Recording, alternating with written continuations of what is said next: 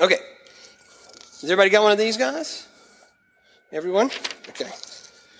For those of you that haven't been with us, this is we're having some training for the launch team, and we've been talking recently about what it means to join the church.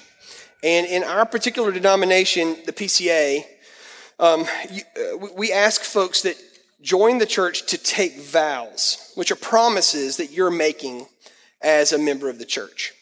And if you look at the handout I've given you, 4 of them are on the top. There are actually 5. We've been going over these each week, and we've gotten through the 3rd one, and we're moving to the 4th one today. And so we are going to take a look at that, but I do need my Bible. Hold on, I'll use my thing here. If you have a Bible, open it to Matthew 28. That's where we're going to be today. Matthew chapter 28. If you're not familiar with where that is, Matthew is in the New Testament. It's the first book of the New Testament, and this is the last chapter of the book. And we're going to look at the very last few verses of that chapter. So, if you will, let me pray for us, and then we'll talk for just a minute. Let me pray.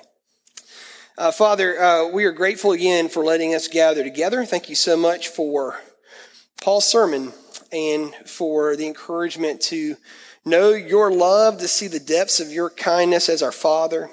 I pray that you would help us to dwell on that this week, and that you would shape us to be more and more in love with you because of the way you've loved us. Please come now and help us, Father, as we think through this vow and think through what it means to be a member at this church, and help us to take that seriously. We ask in Jesus' name. Amen. All right, so what I want to do to start with is to read the 4th vow for you. All right, this one may sound weird, but it is in bold on your sheet. And it says this. It says, "Do you promise to support the church in its worship and work to the best of your ability?" All right. That sounds very short, but it is loaded. All right. And so I want to talk a bit about this today.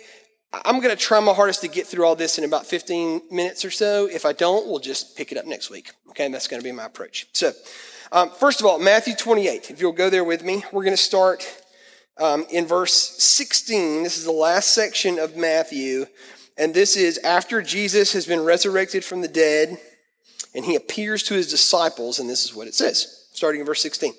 "Then the 11 disciples," remember one of them, Judas, had committed suicide. He was the one who betrayed Jesus. "Then the 11 disciples went to Galilee, to the mountain where Jesus had told them to go. And when he saw them, they worshiped him, but some doubted. Then Jesus came to them and said, 'All authority in heaven and on earth has been given to me.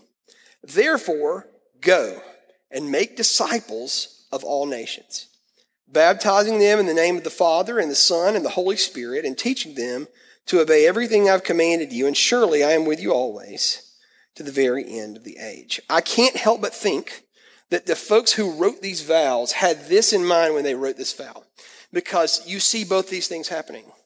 The disciples see Jesus after he's been raised from the dead, and what does it say they do when they see him? It says they worshiped him. Even though some of them doubted, they worshiped him. Okay?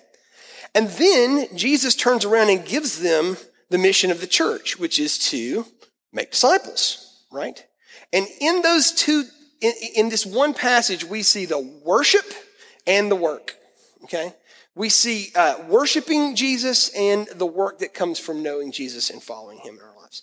And so to begin with, I want to talk a little bit about that. The first consideration that I've got here for you is that worship and work of the church are intricately tied together. I don't want you to think about them as separate things.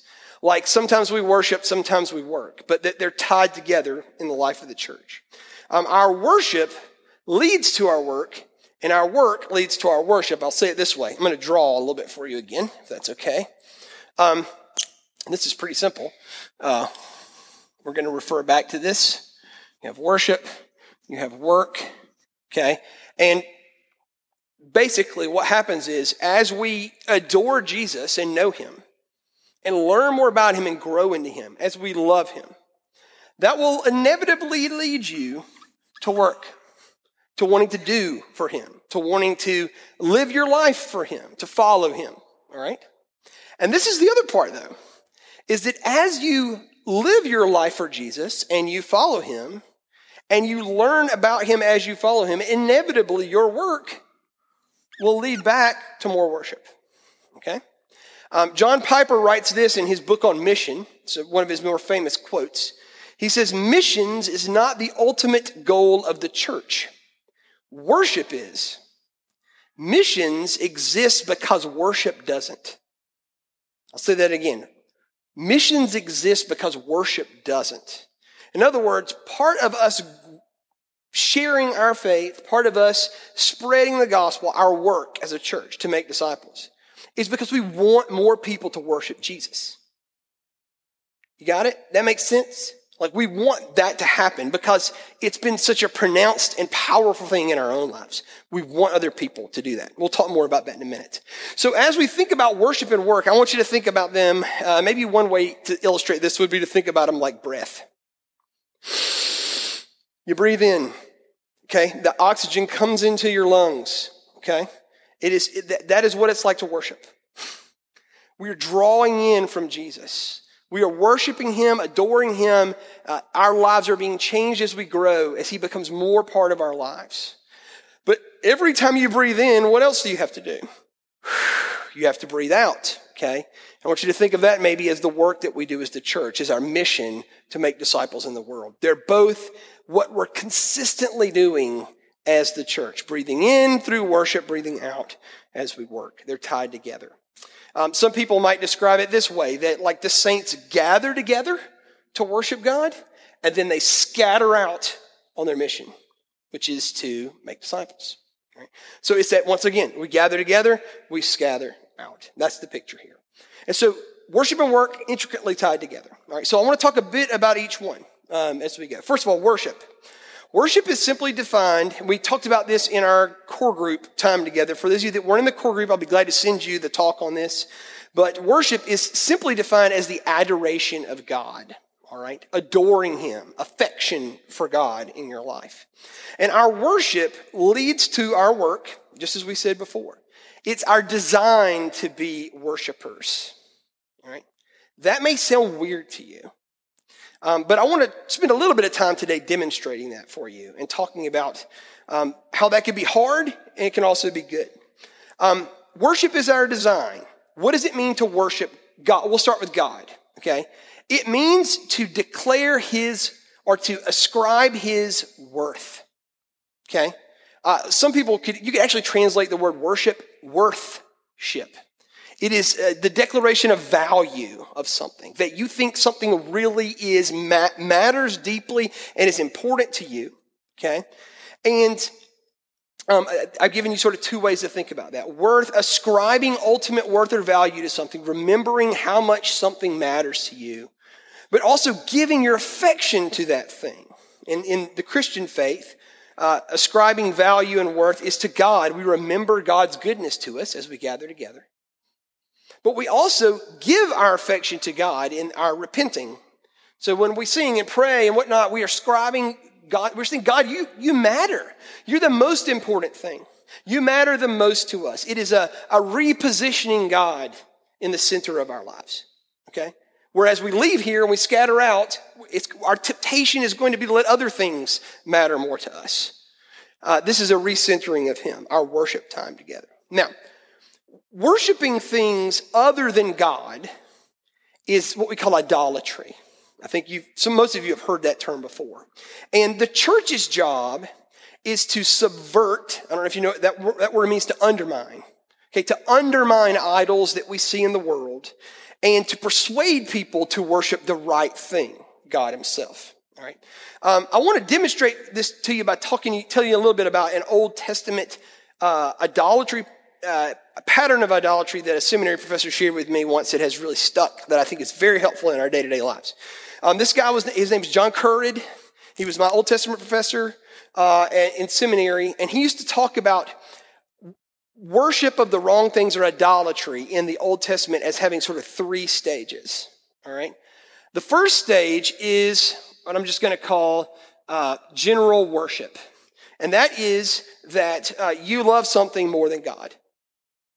There's something in your life that you're putting in a higher position than it should be, that you care more about it than you should, and it's slowly taking God's place in your heart, right? And this could be all sorts of things, right? It can be a relationship with someone. It could be money. It could be sex. It could be addiction. It could be even more substantive things like comfort or power or control. Those things matter to you more than God over time, all right? And the first thing that happens is that those things become elevated. They have a higher place in our life than they normally do. But then the second thing that courage says happens is that we start to become like the idol. All right, we become like it. An example of this is, you remember when you were in junior high? Some of you are in junior high. And there are people that were cool, right? And you idolized them, right? And they walked a certain way, talked a certain way, dressed a certain way. And after a period of time, you would start doing that, right? You would start dressing like them, talking like them, acting like them to be accepted, to feel good. And it's because they were elevated to a point higher than they should have been, and now you're starting to become like them, right? You start idolizing them is the word that we use, right?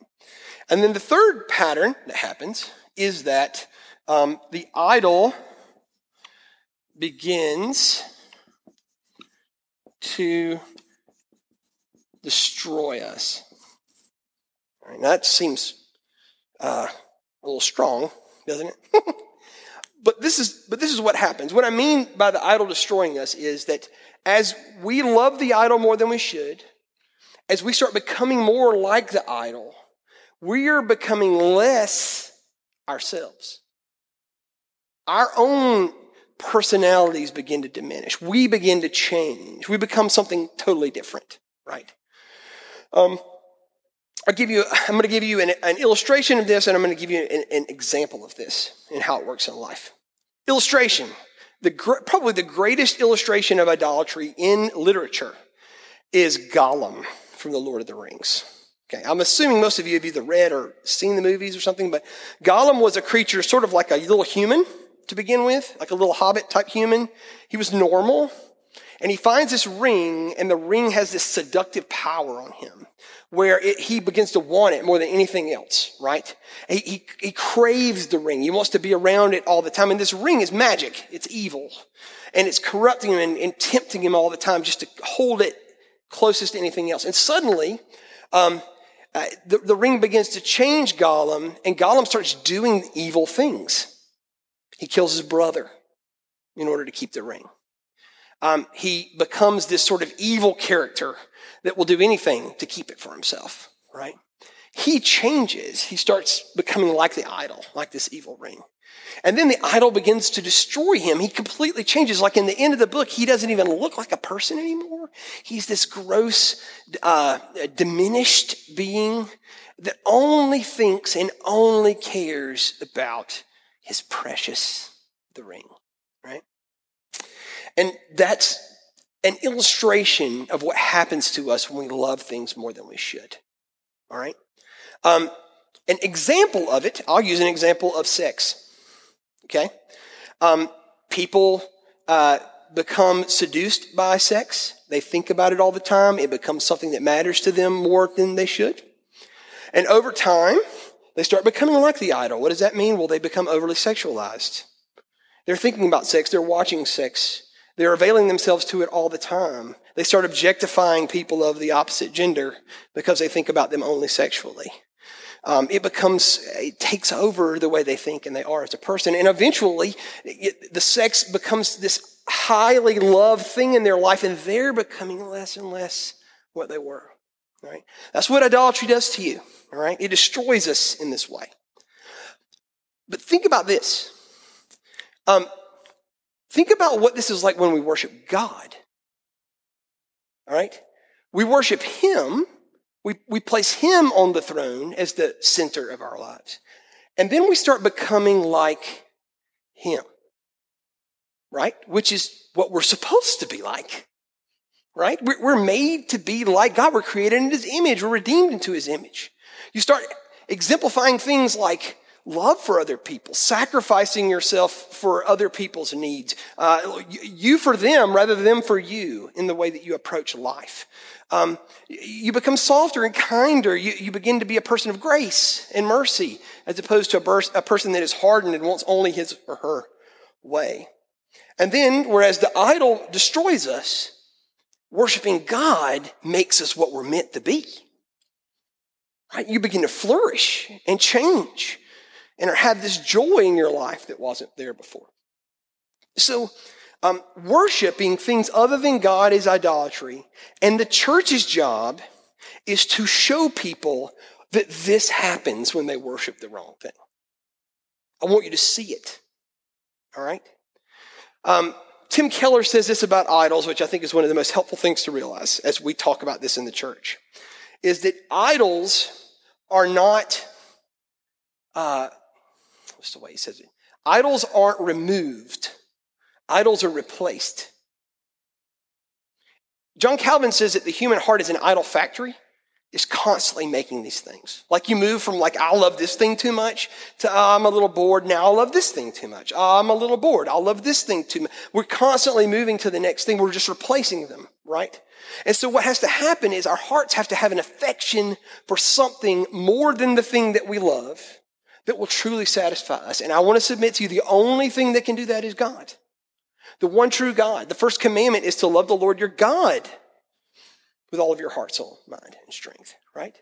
And so we're subverting idols, convincing people that loving the wrong things will get them nowhere. And we're trying to persuade people to worship the one true King, Jesus Christ. That's sort of our job as the church. And so when we promise to support the church in its worship, that's one of the things we're pledging to do, right? Is that we're going to worship, we're going to give our all to worship the one King, one true King, and we're going to try to convince each other to keep doing that and convince others to join in the fold. Now, the work of the church is to make disciples, what we read about in Matthew 28. And this means that all our decisions and all our dreams as a church are going to be filtered through that objective of making disciples. All right? So all the choices that like when we're looking for a place to meet, we're looking for a place that's big enough that we can make disciples. Like we're not just going to take a small boardroom because we can't grow there, right? We're looking for a place where we're looking for a place that maybe has rooms where we can have Bible studies or nursery and those sort of things that we can make disciples, right? So the decisions that we're making as a church really are filtered through this idea of disciple making. And this means that the institutional mission of the church is going to be aimed at making disciples, but also we need each one of the congregation, each person, each one of you to think about your life as someone who is wanting to do that wants to do the work of the church. There's really two ways that you can approach church. You can come here to consume, or you can come here to give, to be a disciple and make disciples, right? Far too many people in our culture today think about church mainly in terms of consumption. I'm coming here to get what I need, and then I'm going to go back home and bring the garage door down and hopefully make it with my family this week, right? As opposed to, I'm coming here to be recentered on Jesus Christ so that I can go out and help people with the gospel. I can subvert idols. I can persuade people to the one true King, that I can help my brothers and sisters remain in him, to abide in him. That's the position that we're taking in terms of our work here in the church. I'm going to give you 3 implications to think about, and then I'm going to let you pray. We're going to make it. 1, this vow affirms that we should all be committed to gathering on Sundays for worship. Okay? This is not some obligation. I'm not trying to guilt you or shame you into coming here. All right? But if God's design for our church, if God's design for you as a human being is to worship, Like, this is the place you need to be committed to be reminded of that in your life. And to be encouraged to go out and make disciples in the way that you live. Like it says here, God's design for us is to be renewed and weekly reminded of his rightful place in our lives. We need to be reminded of that. So that's the first thing. Worship, coming to worship matters. Second thing that this vow means, it teaches us that we're all ministers.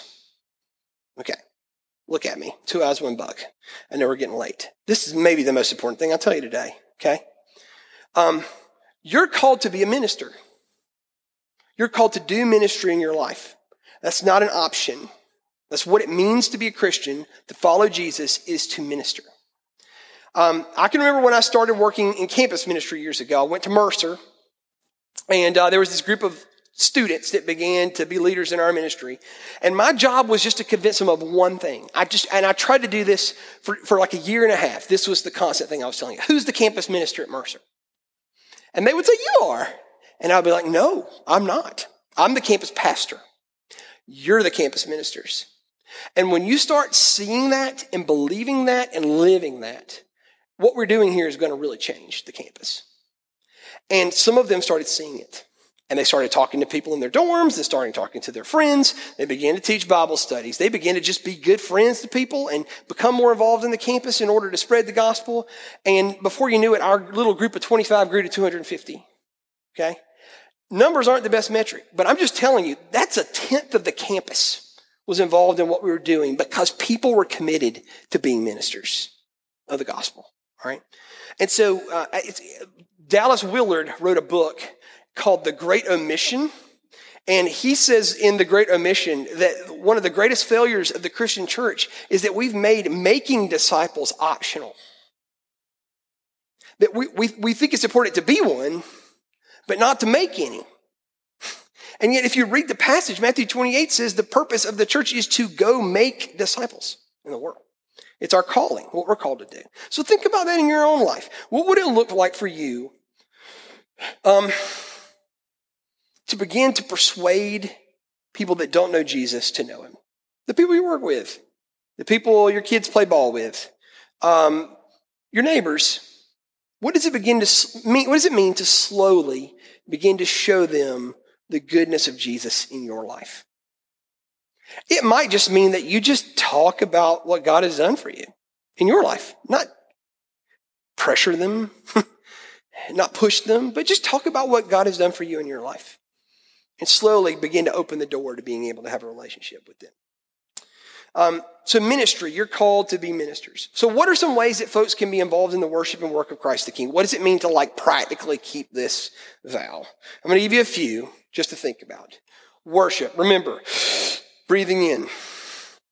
Sunday gathering, attendance, and participation. I know there's not a lot of us here now, but a lot of you already participate in what you're doing. And we're trying to make the worship service participatory. If you would like to read scripture or something like that, come and tell me. We'd love to give you an opportunity to use your gifts in what we're doing. Join a small group. A lot of you are already in small groups. There's going to be more of them coming up soon. So think about possibly making a discipleship group or some sort of fellowship group part of your life. And then just daily soul care. Breathing in the goodness of God, breathing in God's word, praying, abiding practices that we've talked about, what it means to connect with Jesus on the day-to-day. Listen to, rather than listen to news radio or being discipled by your Twitter feed, listen to a sermon on your way into work. Rather than listening to one more commentator talk about how bad the Bulldogs are, listen to some good news that somebody may preach to you on your way into work. Use the opportunities that God has given you to draw near to him and to worship. And then work.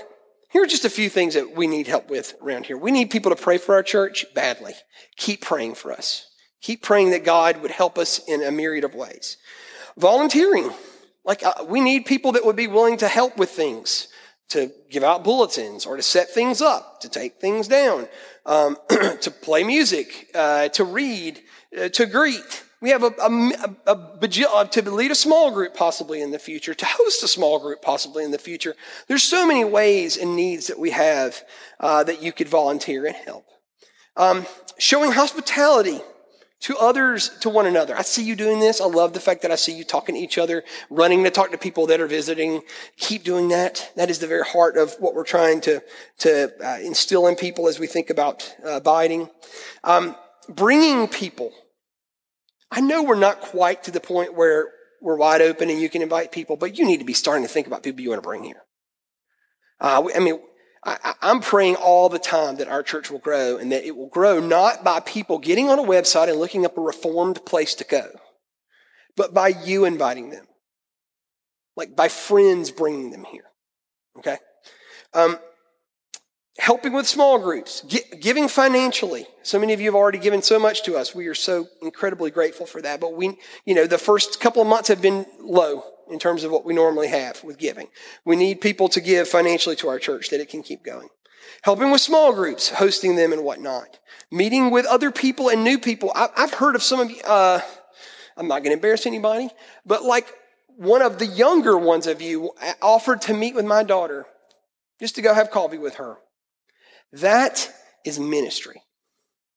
Just finding people that you don't know very well and asking to be a part of their life. To share what God's done for you in your life with them. And you just don't know how much that matters to people. Especially in this crazy, silly COVID place that we live where people are more isolated than they've ever been before and need friends. Okay? So please consider that. There's other things we can add. Meals. Thank you guys. You give meals to people when they really need meals. I've seen you step up and do those sort of other ways of serving. There's lots of ways to do this, but the main thing I want to communicate to you today is that by taking this vow, you're saying, I'm going to connect with Jesus and I'm going to make disciples. That's what you're saying. And those two things are not mutually exclusive. They're the yin and yang here. The beginning and the end, and the beginning and the end over and over again. All right, any questions before we pray with each other? Anyone? There you go. All right. I'm glad y'all all have it figured out. Let me pray for us, okay? Father, thanks again for letting us gather together and to listen a little bit about what it means to be a member here. I pray that folks would take these things seriously and they would not just leave with their doors shut in their mind, but they would go out and think a bit about how they fit, what it means to draw near to you day to day, but also what it means to serve and love this group. And I pray these things in Jesus' name. Amen. All right, if you'll divide up into smaller groups and pray for just a few minutes, I got two things here that you can pray for. One is that we'll learn to push back on idols and remind one another to connect with Jesus, and the other is that we would work for the kingdom. So please take a few minutes and do that.